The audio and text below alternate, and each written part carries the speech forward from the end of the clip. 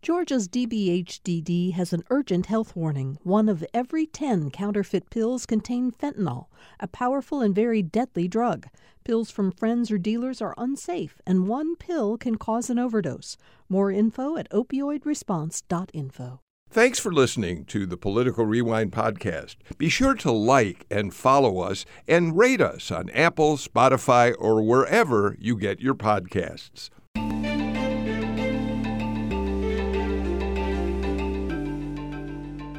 Welcome to a brand new week on Political Rewind. I'm Bill Nigut. Today we're going to start what is going to be a series of programs that we'll do over the course of this year with important thought leaders in Georgia and beyond. We'll talk to government and political leaders. We'll talk to religious leaders, people in the sciences, in arts and culture, and more. And the idea is to talk to people whose vision for what they've done with their lives and what they think the state of Georgia and the nation is going to experience in the years ahead will be worth our attention. Patricia Murphy joins me for this first of our shows today. And before we introduce our guest, Patricia, I want to say how very happy I am to have you here today. We're going to talk to Michael Thurmond in a minute, and I know he's someone whose career you followed for quite a long time. Yes, and I have always noticed that Michael Thurmond has operated in a way that is very unique to Michael Thurmond, and I think learning more about his background will help listeners understand why that's the case. I think that's right. So let's get right to this. Let me give you a little background.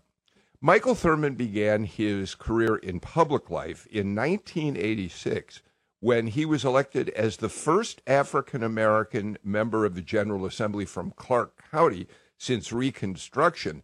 And equally important, he was the only black legislator at that time who represented a majority white district. Michael grew up in Sandy Creek, a rural community in Clark County outside of Athens. He was the youngest of 9 children in the family of Sidney and Vanilla Thurmond. They were sharecroppers. Michael attended segregated schools for most of his early education. It wasn't until Clark County established a consolidated high school later on in his career that he became part of an integrated school. He was co-president of the student council in his senior year there. Michael Thurmond was one of the first African Americans elected to statewide office when he became labor commissioner in 1988. Before becoming CEO of DeKalb County, where he is still serving, Michael established a reputation as a leader who could fix some of Georgia's broken institutions, including the State Division of Family and Children's Services and the DeKalb County school system. But he is also a historian whose books tell the story of Georgia's black communities. His latest book on the abolitionist Georgia colonial governor James Oglethorpe will soon be published. But if all that isn't enough, excuse me, Michael Thurmond is also well-rounded in other ways, too. He has an undergraduate degree from Payne College in philosophy and religion, a law degree from the University of South Carolina. All that said, Michael Thurmond, it is a real pleasure to have you with us today for Political Rewind. Thanks for being here. Thank you, Bill and Patricia. I'm so honored, really, to kick off this series. It's a unique privilege, and I'm just delighted and thrilled and a little bit challenged by this opportunity. Michael, I want to start with something. I want to go way back and start with something that we did not know until right before the show went on the air, and Patricia and I were talking with you. Your great-great-grandfather was a slave on a plantation owned by a man named Harris Thurmond, and that's how the family got its name, from the owner of that plantation. Tell us a little bit about that, because you've done the research. And by the way, that's fairly typical, because enslaved blacks did not have surnames. It was first name only. no last names. And so my great-grandfather, Harris, was enslaved on a plantation that had been owned by a prominent, wealthy planter in Oconee County, Georgia, whose name was Harris Thurman, who had died in 1848. And at that point, my great-grandfather was just a younger child. He was, quote unquote, inherited by the son. And in 1865, Harris Thurman was there on that plantation. And he, of course, I am the product of 3 generations of Georgia sharecroppers. My father, Sidney, was also a Georgia sharecropper. Tell us what that means. What was he doing? Sorry, Patricia, let me just get that. What was he doing? Yeah, sharecropping replaced chattel slavery in America. That became the most predominant form of labor in the South when recently freed blacks who continued to primarily live in the rural parts of the South and in Georgia stayed on the farm. They were not landowners. And so what you did, you raised the crops and you shared it with the owner, who was typically a white person. My dad used to always told me we cropped more than we shared, though, even though we were sharecroppers. And it strikes me that you seem to know more about your own family history, specifically which plantation your family goes back to. What were you told about your family history and your family's history as being enslaved? What were you told, and how did that affect your identity growing up as a little boy, do you think? I owe a great debt of gratitude to Professor Rice at the University of Georgia, who spent several years researching my family tree and the genealogy associated with it. Up until he began to get involved, I didn't know much beyond my father and my grandfather. He traced it back to Harris, who's the first known ancestor, and that's how I became aware of him. And then I continued the research with my older siblings and other relatives.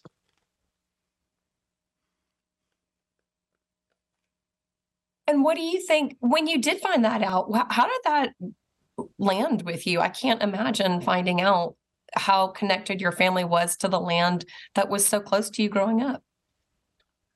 Well, I have a very unique perspective on that. I think there's symmetry with people and land. I grew up on a farm. I can appreciate the fact that this farm really was the source of our, not just food, but also the source of our income. And my father was a very proud man. For most of his life, he did not own property, but he took great pride in the work that he did.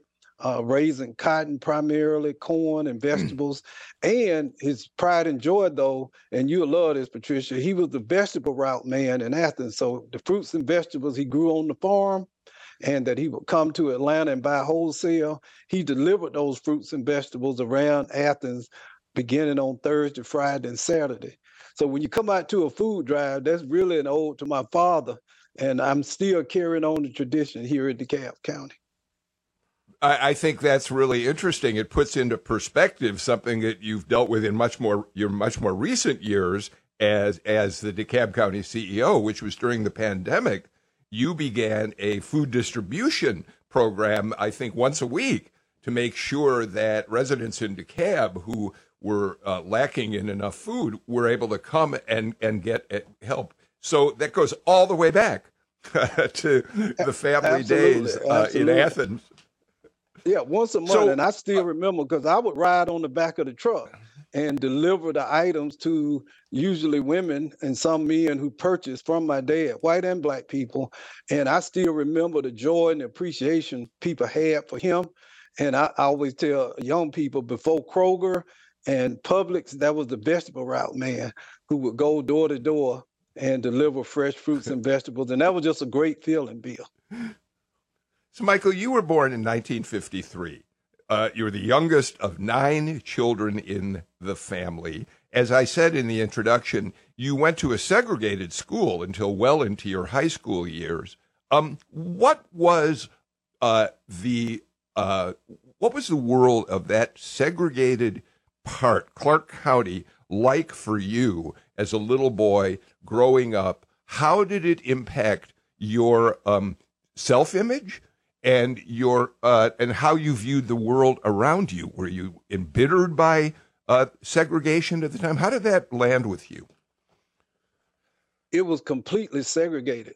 And one of the things the first time I had a in-depth conversation with a white kid was my senior year at Clark Central High School. The previous 11 years, I had no white friends, no interaction. Everything was totally segregated. And it was sometimes distressing. I noticed how people treated, how people spoke to my parents from time to time. One of the things I remember, is I guess it was Negro Day at the fair. Everything, the libraries, the county fair, you name it, doctor's offices, everything was segregated. And the thing that really challenged me more, though, was we were poor. And I never really understood how my parents, who worked hard year-round, every day, fruits and vegetables in the summer, we sold wood and coal in the winter. Dad worked at the poultry at night. How could people who work so hard still not have adequate income to create, I think, what we would call a good life for themselves and their families? So you got to the integrated high school in your senior year when it was integrated, or was it before that? Senior year. No, it was all right. So your year. Senior year. Okay. So suddenly you're in an integrated school and you become co-president of the student council. Patricia, I can't help but wonder if the politics in that high school might be quite similar to what we deal with today, which is Michael Thurmond won the black vote to become a co-student council president. Well, in researching for this episode, Mr. Thurmond, I heard you actually say that a speech you gave while you were in high school to your student body changed the way that you have always thought about politics and specifically the types of voters that you could resonate with. I'd love to hear about that speech. Oh, wow. Yep. You did your research, Patricia. The first speech I ever delivered to an integrated audience was that senior year at Clark Central in E.B. Mail Auditorium. And I can't, it was issues that 18-year-olds would be interested in. But when I finished the speech, all of the students began to applaud. And I noticed that white kids and black kids were applauding. And that was just an inflection point for me, because then I began to recognize that I could provide leadership for black and white kids. But that was the first real experience I had where they responded positively to that leadership. And I was so impressed. It was just an amazing moment for me, because having grown up in a completely segregated environment. And I want to say this, my years in the all-black schools, Bernie Harris High School was the all-black. I love my high school. I really did. And many of us did not want to give up Bernie Harris or the segregated school. So it was a real traumatic experience for me to leave Bernie Harris, the all-black environment, and then go to Clark Central. And it was that way for all of our kids. And we just celebrated last year our 50th anniversary of our graduation. And one of the things my white classmates and black classmates say, even to this day, for 84 years, Clark County had segregated schools, and they left it up to a bunch of 18 and 17-year-old kids to literally change the course of history. And that was a heavy burden. Yeah, it strikes me that we are still asking kids in school to really deal with the political fallout from decisions that grownups are making for them or not making for them. Do you remember what you said in that speech that might have resonated across the board with your classmates? Well, no, first you tell a joke that, so that was, some things don't change, right? And it helped too that, I believe it or not, Bill, I was on the football team. I was the smallest guy on the team. So I always, and my claim to fame was I was the backup to Horace King, who was one of the first blacks to play at the University of Georgia, first scholarship players who went on to play for Detroit. And but just reaching out and it began to develop the friendships I had on the football team, the track team, and understanding. It's something I experienced even as a superintendent. At Clarkston High School, Patricia, it's the most diverse high school in the world, I do believe. And when I became superintendent, I went to a graduation ceremony there, and I looked, and the entire world walked across the stage. Every race, color, and creed, every religion. And we speak 160 plus languages now in the DeKalb School District. And as I was standing there waiting, and I was listening to all these 18-year-olds talk, and no matter what race, color, 18-year-olds can be some really crazy kids sometimes, right? And what amazed me was that regardless of their race, color, creed, they were all teenagers. And they were enjoying music and laughing and talking. And that was very eye-opening. Oftentimes, adults judge people first by race, color, creed, and religion. But this next generation is really evolving away from that and becoming much more open to diverse peoples and cultures. We should point out, of course, Mike, that Clarkston is the center of one of the largest refugee communities in the United States. And so it's no surprise that there would be students from so many countries at that graduation, so many languages. Okay, one quick note. You talk about playing football. I thought your athletic skills at Clark High School were around the fact that you held the record for the 100-yard dash. Well, when you small and play football, you got to be fast. That's the only way you survive. Okay. So, all right, there's a lot of ground I think both of us would like to cover with you. So let me move forward a little bit. Here's a real basic question. You went to Payne College and you got your degree in philosophy and religion. So I'm curious what it was that attracted you to those subjects and what you learned in studying those disciplines that you carry with you today. My mother so desperately wanted me to be a minister. So, and when I was a kid out in Sandy Creek, one of my favorite pastimes, because we didn't have neighbors. Our closest neighbor was maybe a mile away. We had a big rock in the backyard, and I would stand up and preach and do speeches and speak to the pine trees. And I would always pretend that when the wind blew and the trees started rustling, I could hear applause. And my little dog would start barking, and I said, "Oh, that's the chairman of my deacon board." And so I would just do speeches for periods of time. And one day my dad told my mom, said, "Your baby boy, I think he a little touched. Boy, just get out there and preach." So my mom said, "Go to college, be a preacher." And so I majored in philosophy and religion. And great story, Bill. By the time I got to graduation, I realized I hadn't received the call to the ministry, but I had not told my mother. And they were coming the next week to graduation. I said, "Well, I need to fess up." So I called home and I said, "Mom, it's something I need to tell you. I'm not going into the ministry. Actually, I'm going to law school." Phone went dead silent. I'll never forget it. So finally she called my dad. She said, "Sidney, this Mike says that he's not going into the ministry because he didn't get the call." My dad told us that he got the call, but he was just out partying and he couldn't answer the telephone. So the call came in. And you missed it. But studying philosophy and religion, because the Bible is really law. So it was a perfect foundation for law school. And I focused a lot on the Old Testament and world religions. And that was how I began to respect faith. Some theologians suggest that the various religions, whether it's Judaism, Christianity, Hinduism, and Islam, Confucianism, it's a beam of light that goes through a prism. And it comes out in different colors, but it all originates from one God, one beam of light. And so I began to understand that you respect the atheist, the agnostic, the true believers, and to recognize that all people have spiritual value. So that's something that is, I think, influenced my thinking and how I look at the world. And tell us about the decision to go. Go ahead, Patricia. I'm so sorry. I need to be more better at planning this with you, Bill. Tell us about the decision to go to law school. Did you already have in your mind that you might be pursuing politics?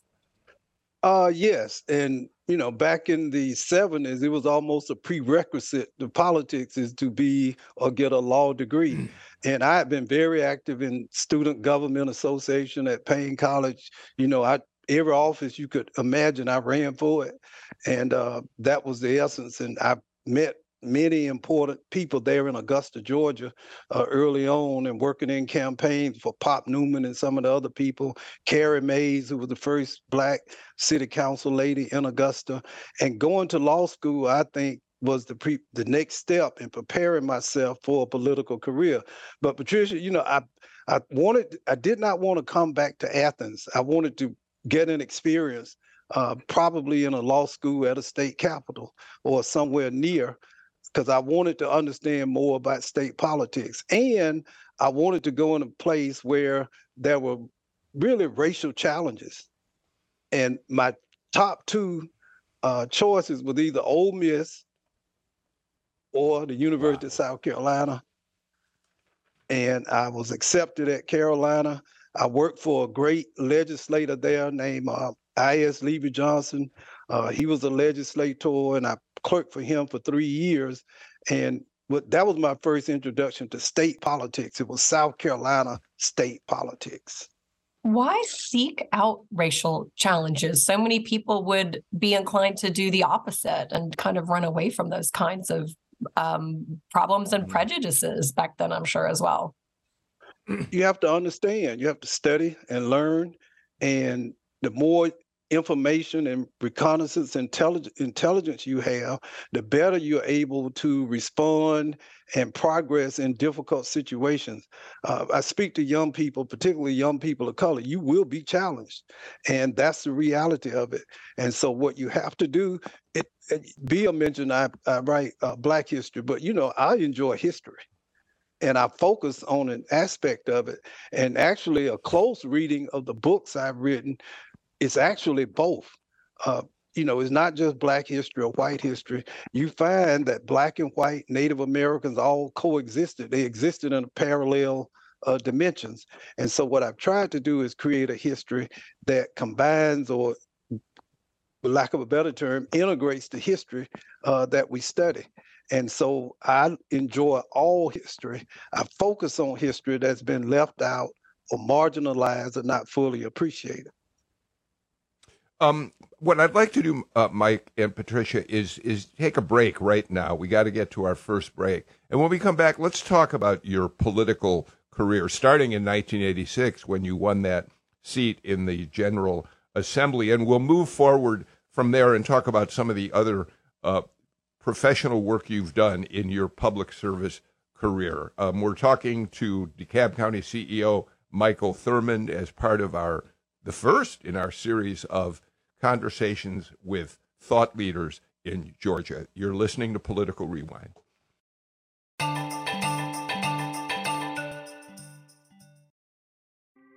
Thanks for listening to Political Rewind. If you like this show, you'll also like Georgia Today.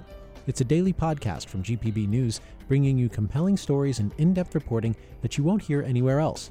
Join me, Peter Biello, for this quick and convenient way to get the best of GPB News' extensive coverage of the topics that matter to you, delivered directly to your device every weekday afternoon.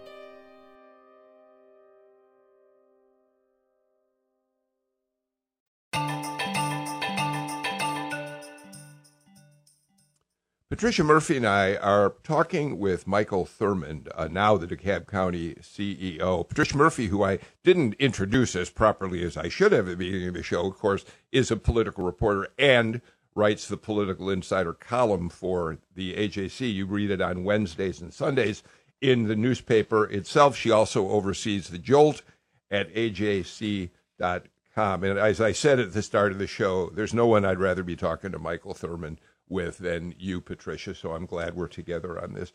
Okay, so Michael, you entered the General Assembly. You lost 2 races, finally won, and were sworn in 1987. I guess the first question is, to what end did you want to have a political career? And by that I mean there are people who go into public service, elected office, partly because they're eager for power. Others have a vision for the kind of influence they hope they can have on changing policy in government. What was your motivation for wanting to take on the job of legislator back in the late 80s? I've always desired, and I mentioned being a preacher, doing speeches. You know, many little kids like to play cowboys and Indians. I always wanted to be a Georgia politician or a preacher / politician. But my political career, I think, was defined by the losses in 82 and 84, more so than the victory in 87. I ran first in 82. I lost. I ran again in 84 against a very prominent politician in Athens named Hugh Logan. He's a legendary figure. And yes, he is. After those, and 2 defeats before I was 30. And basically my career was hanging in the balance. And I began to really look at, because normally when you lose, you really blame other people. You know, and I was wondering what's wrong with the voters in Athens? Can't they see? I got a law degree and a blue suit and a red tie. What's wrong with me? And one of the things that but Bill, something came to me, and I tried everything. I registered all the black voters in the district that I could find, and then one night it dawned on me that the district I was running in was a 66% majority white district, but I was focusing almost 100% of my energies on the communities I was most comfortable with. And so I had to make a decision: what was most powerful or compelling, my fears, my inhibition, or my hopes and dreams of becoming a member of the Georgia General Assembly. And I wish I could say it was a Martin Luther King moment, but really it was just I wanted to win. And so I had to reconfigure myself spiritually, politically, and otherwise, and get enough courage to literally cross the railroad tracks from East Athens to the broader side of the community to ask people to vote for me. And the third campaign, we won. And that began to open my eyes to the fact, similar to what happened at Clark Central High School, is that I could serve people of all races, colors, and creeds. Because you remember, Bill, that during that time period, it was just almost unthinkable that a black person could be elected from a majority white legislative district in Georgia. And so many people told me that it would never happen. And so I'm stuck there with not enough black people to create a majority black district, with this dream of going to the legislature. And let me back up. The reason I chose the General Assembly was in the summer of 1976. Right after college, I was at the library one Sunday afternoon at UGA's main library with my sister, reading a thesis on postbellum Athens, and read about 2 former slaves that had been elected to the Georgia General Assembly from Athens during Reconstruction, something I never heard. And literally, I was sitting there in the library with tears streaming down my eyes. It was just such a profound moment. So on my way back to Santa Creek, I told my sister, I'll be the next black man elected to the Georgia General Assembly from Athens. And in those first 2 races, why didn't you reach out to the white electorate? Were you afraid to do it? Did you not want to do it? What was holding you back? And what was that? What changes did you make when you went into those communities? It was fear, self-doubt, just fear of being rejected, because the person I was running against was very popular, very well respected, and just unfamiliar with the terrain. And we see it a lot. It's a great story I tell, that in the third race, when I finally decided to campaign in Homewood Hills, anybody know Athens, very upper income, all white community, my sister and I went going door to door. I decided that this was my last shot, because 3 losses and you just done. And we knocked on the door one day, and an elderly, well-dressed white lady came to the door. She was smiling. My sister was smiling. My sister handed her my brochure, Patricia, and then the smile turned to a frown. And then she saw my photograph, and the frown turned to a scowl. And she threw it back at us, Bill. She said, you know, I don't care what you say. I'll never vote for one of them. They lie, they cheat, and they steal. And then there's nothing you can ever say to get me to vote for one of those people. Well, I turned to walk away, heartbroken, telling myself I'll never cross these railroad tracks again. And I turned, and my sister was engaged in this argument with the lady. And I'm like, I'm going to jail today. My sister and I, it's not going to look good for this candidacy. And the lady said, and my sister says, ma'am, don't you know you can't judge my little baby brother simply by the color of his skin? And the lady says, let me look at this brochure again. And she says, I don't care what color he is. I'll never vote for a damn lawyer, no matter what you say. Michael, your years in the legislature, before you became a statewide constitutional officer, do you recall votes that you took, issues that were passed that you are particularly proud of, things that, whether you sponsored them or not, what are the things that you think back on in terms of your legislative career with pride? The most important one was the low-income tax credit. It became a compromise between, I got in the middle of a big fight, you may remember it, Bill, between Zell Miller, Governor Miller, Lieutenant Governor Miller initially, and the Speaker over exempting food and groceries from the sales tax. And then the Lieutenant Governor became governor, and we went into a recession in 91. And so I came up with an idea of a low-income tax credit that would provide a refundable credit for senior citizens and low-income Georgians. And that became the compromise between Murphy and Miller. And it's still on the books. And the last time I checked, we had generated over $500 million in tax relief for low-income working Georgians and senior citizens. That's my legacy from the General Assembly. And tell us about the decision to run statewide, because that was a mountain of immeasurable difficulty compared to even running in a multiracial majority white district in Athens. And proud of that, after serving 6 years, I ran for Congress and against Cynthia McKenna. It was really four of us. I always like to say it, and I came in fifth in a 4-person race. I don't know how I managed that. But so at that point, I'm in political exile back in Athens. And one day I get a call from Jim Ledbetter to come see Governor Miller. And he offers me the job to be the DFACS director, which is literally, quote unquote, the worst job in state government, right? You go over there just to have your reputation destroyed. But when I went over there, that was right during the welfare reform period with Newt Gingrich and Bill Clinton, and Clinton endorsed welfare reform. And so it became my job to come up with a welfare reform strategy for Georgia. And we called it Work First, Welfare Reform Without the Meanness. And we helped by providing job training, transitional Medicaid, transportation, and other things, helped 90,000 people move from welfare to work. So David Poitras decided to run for governor. He was the labor commissioner. Just suddenly, no one expected it. So the position was open, and moving from helping people find jobs and training with DFACS was the perfect segue to running for labor commissioner.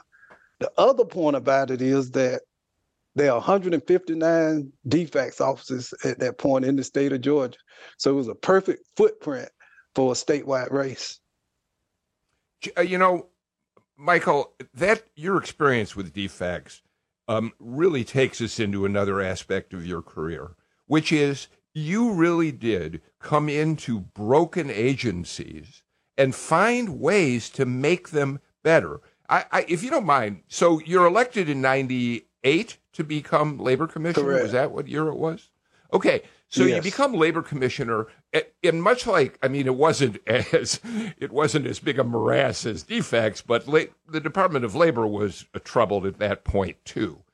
It just wasn't doing its job, many people thought. Michael, I'm going to read you an email that literally came in while we're doing this show, because it says something about you. I don't want to reveal the name of the woman who wrote it because she hasn't given me permission.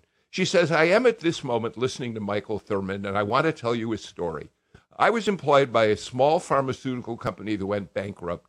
I was around 55 and had worked since I was 11 years old. Suddenly I was unemployed. I was so ashamed. When I went to the Department of Labor to apply, what I expected and what I was met with was entirely different. I expected to wait hours, to be met with disrespect when reaching the end of the line. I was treated with respect, and the process was smooth. This was all because of Mr. Thurmond. And I recall when you transformed those district Department of Labor offices where people could go sit at computers and look at jobs. And you just have had this extraordinary ability to take broken agencies and turn them around. Well, I really appreciate the kind words, but we had a great team. So what the theory was to eliminate the unemployment office and create a statewide network of career centers.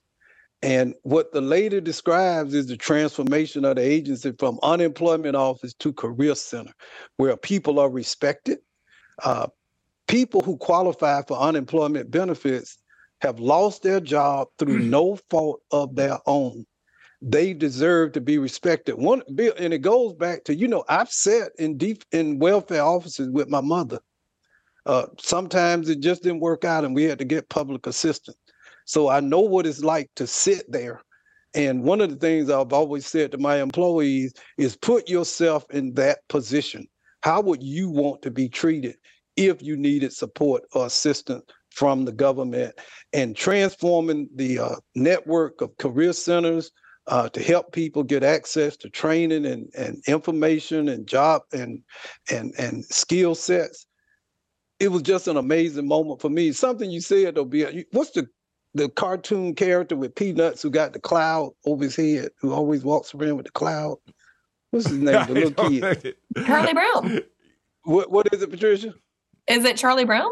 Yeah, it's Charlie Brown, but Yeah. one of the characters always has a cloud over his head. Okay, go ahead. Go ahead. I think it's Pigpen, isn't it? It could be I don't remember. But when I went to DFACS, welfare reform, Labor Department was the Great Recession. The DeKalb School District on the threshold of losing accreditation. DeKalb County.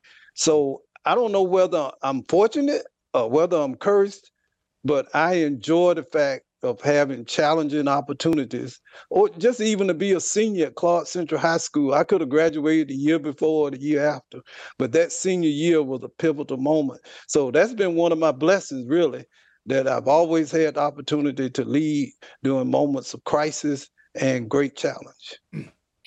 And along with being an executive in that capacity, then you also did mount a run for United States Senate. Tell us about that decision and that campaign. You were also running against Johnny Isakson, who was a incredibly formidable opponent.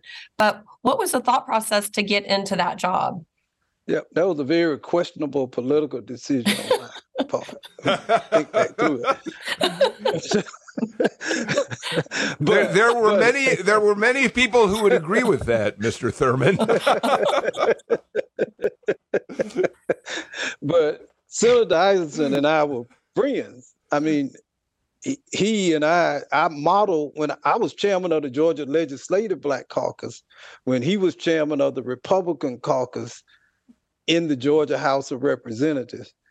When I was there, I think there were about 25 Republicans and about 27, 28 African Americans. That seems like centuries ago, but that was the world. And I would watch Johnny and how he engaged and sparred and battled politically Speaker Murphy, but it was always respectful and it was always an intense battle, but they always showed great deference and respect. It wasn't the ugliness that defines politics. So I kind of, created my strategy similar to what Johnny had. And Johnny Isakson was a friend of my sister. They both served on the State Board of Education when he was the chair of the Board of Education. But I felt that at that point, my time, one of the things, you have to leave office when people are still applauding. One of the big mistakes people make, whether it's in politics or life, in the private sector, I teach my daughter, lead the stage while the audience is still applauding. Don't stay too long. So it was time for me to lead Georgia Department of Labor and tried to expand my horizons. Running for the U.S. Senate was a calling. Johnny beat me horribly. I think I lost by 19 points, but I learned a lot in that race. And sometimes, you don't judge candidates simply by vote totals, because ultimately history casts the final ballot. And oftentimes through defeat, you learn to fail forward. On that campaign, I went down to Columbus, Georgia, to see a man named Jim Butler, asking him for money to support my campaign. Everybody know Jim, one of the most successful lawyers in the country. He and Joel Wooten. So Jim said, look, I'm going to write you a check. I'm going to max you out. Well, I think it was $5,000. He said, but you're going to lose this race. I said, no, I don't know I'm going to lose. He said, oh, yeah, you're going to lose, and I'm going to support you. But he said, after you lose, you call me because I want you to come work in my law firm. And so working at then Butler Wooten was a turning point for me, just personally in terms of my own financial well-being.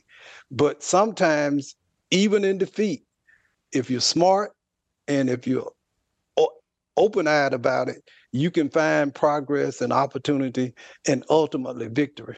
So that race put me in contact with Jim Butler, that got me a great job, that changed my life significantly.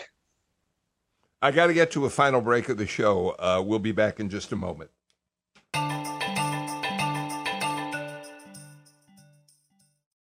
At a time when information continues to come at us faster and faster, sometimes you need to hit pause and rewind. NPR's Throughline takes you back in time to the source of the news stories filling your feed. Find NPR's Throughline wherever you get your podcasts.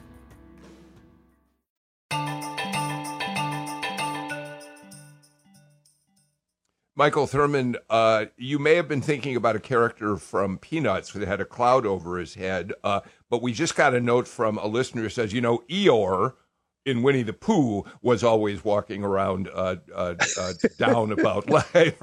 And we got an email from someone who said, I voted for Mike Thurmond in the 1980s. I did not know until I started listening to Political Rewind that Michael was a black man. It wouldn't have mattered if I did know. Just a great person and deserves to be the first highlighted on your shows about leaders. So, Michael, in this little time that we have, we have some time. If I could, I'd love to talk to you about some broader aspects of how you see your own leadership and then what you see for our future. If you had to distill, if you were going to do a PowerPoint on the most important aspects of leadership, can you distill that to just several points? One, listening. Often people see politicians or leaders as articulating or speaking in the news or in front of crowds. The most important skill set that a leader should have and must have is the ability to listen, and not just listen to people you agree with, but have the courage to listen to people who you might disagree with, and hopefully to gain something from the conversation. So the key thing to successful leadership is the ability to listen. And in hearing you talk throughout this conversation, it strikes me, and I said this actually at the beginning, that Michael Thurmond does things his own way. You really don't do talking points. You don't do party. You certainly support your party, but you sort of don't do party platforms writ large without sort of considering all of the environment at the same time. What's your assessment of politics today? It's such a big question, but why are you so different from so many, particularly legislators in DC who are sort of just following the party path? How do you assess the landscape right now where we are? I read once, it was a quote, extreme partisanship is the last refuge of a scoundrel. When all else fails, whether it's my qualifications or my achievements, I can always revert back to extreme partisanship, tribalism.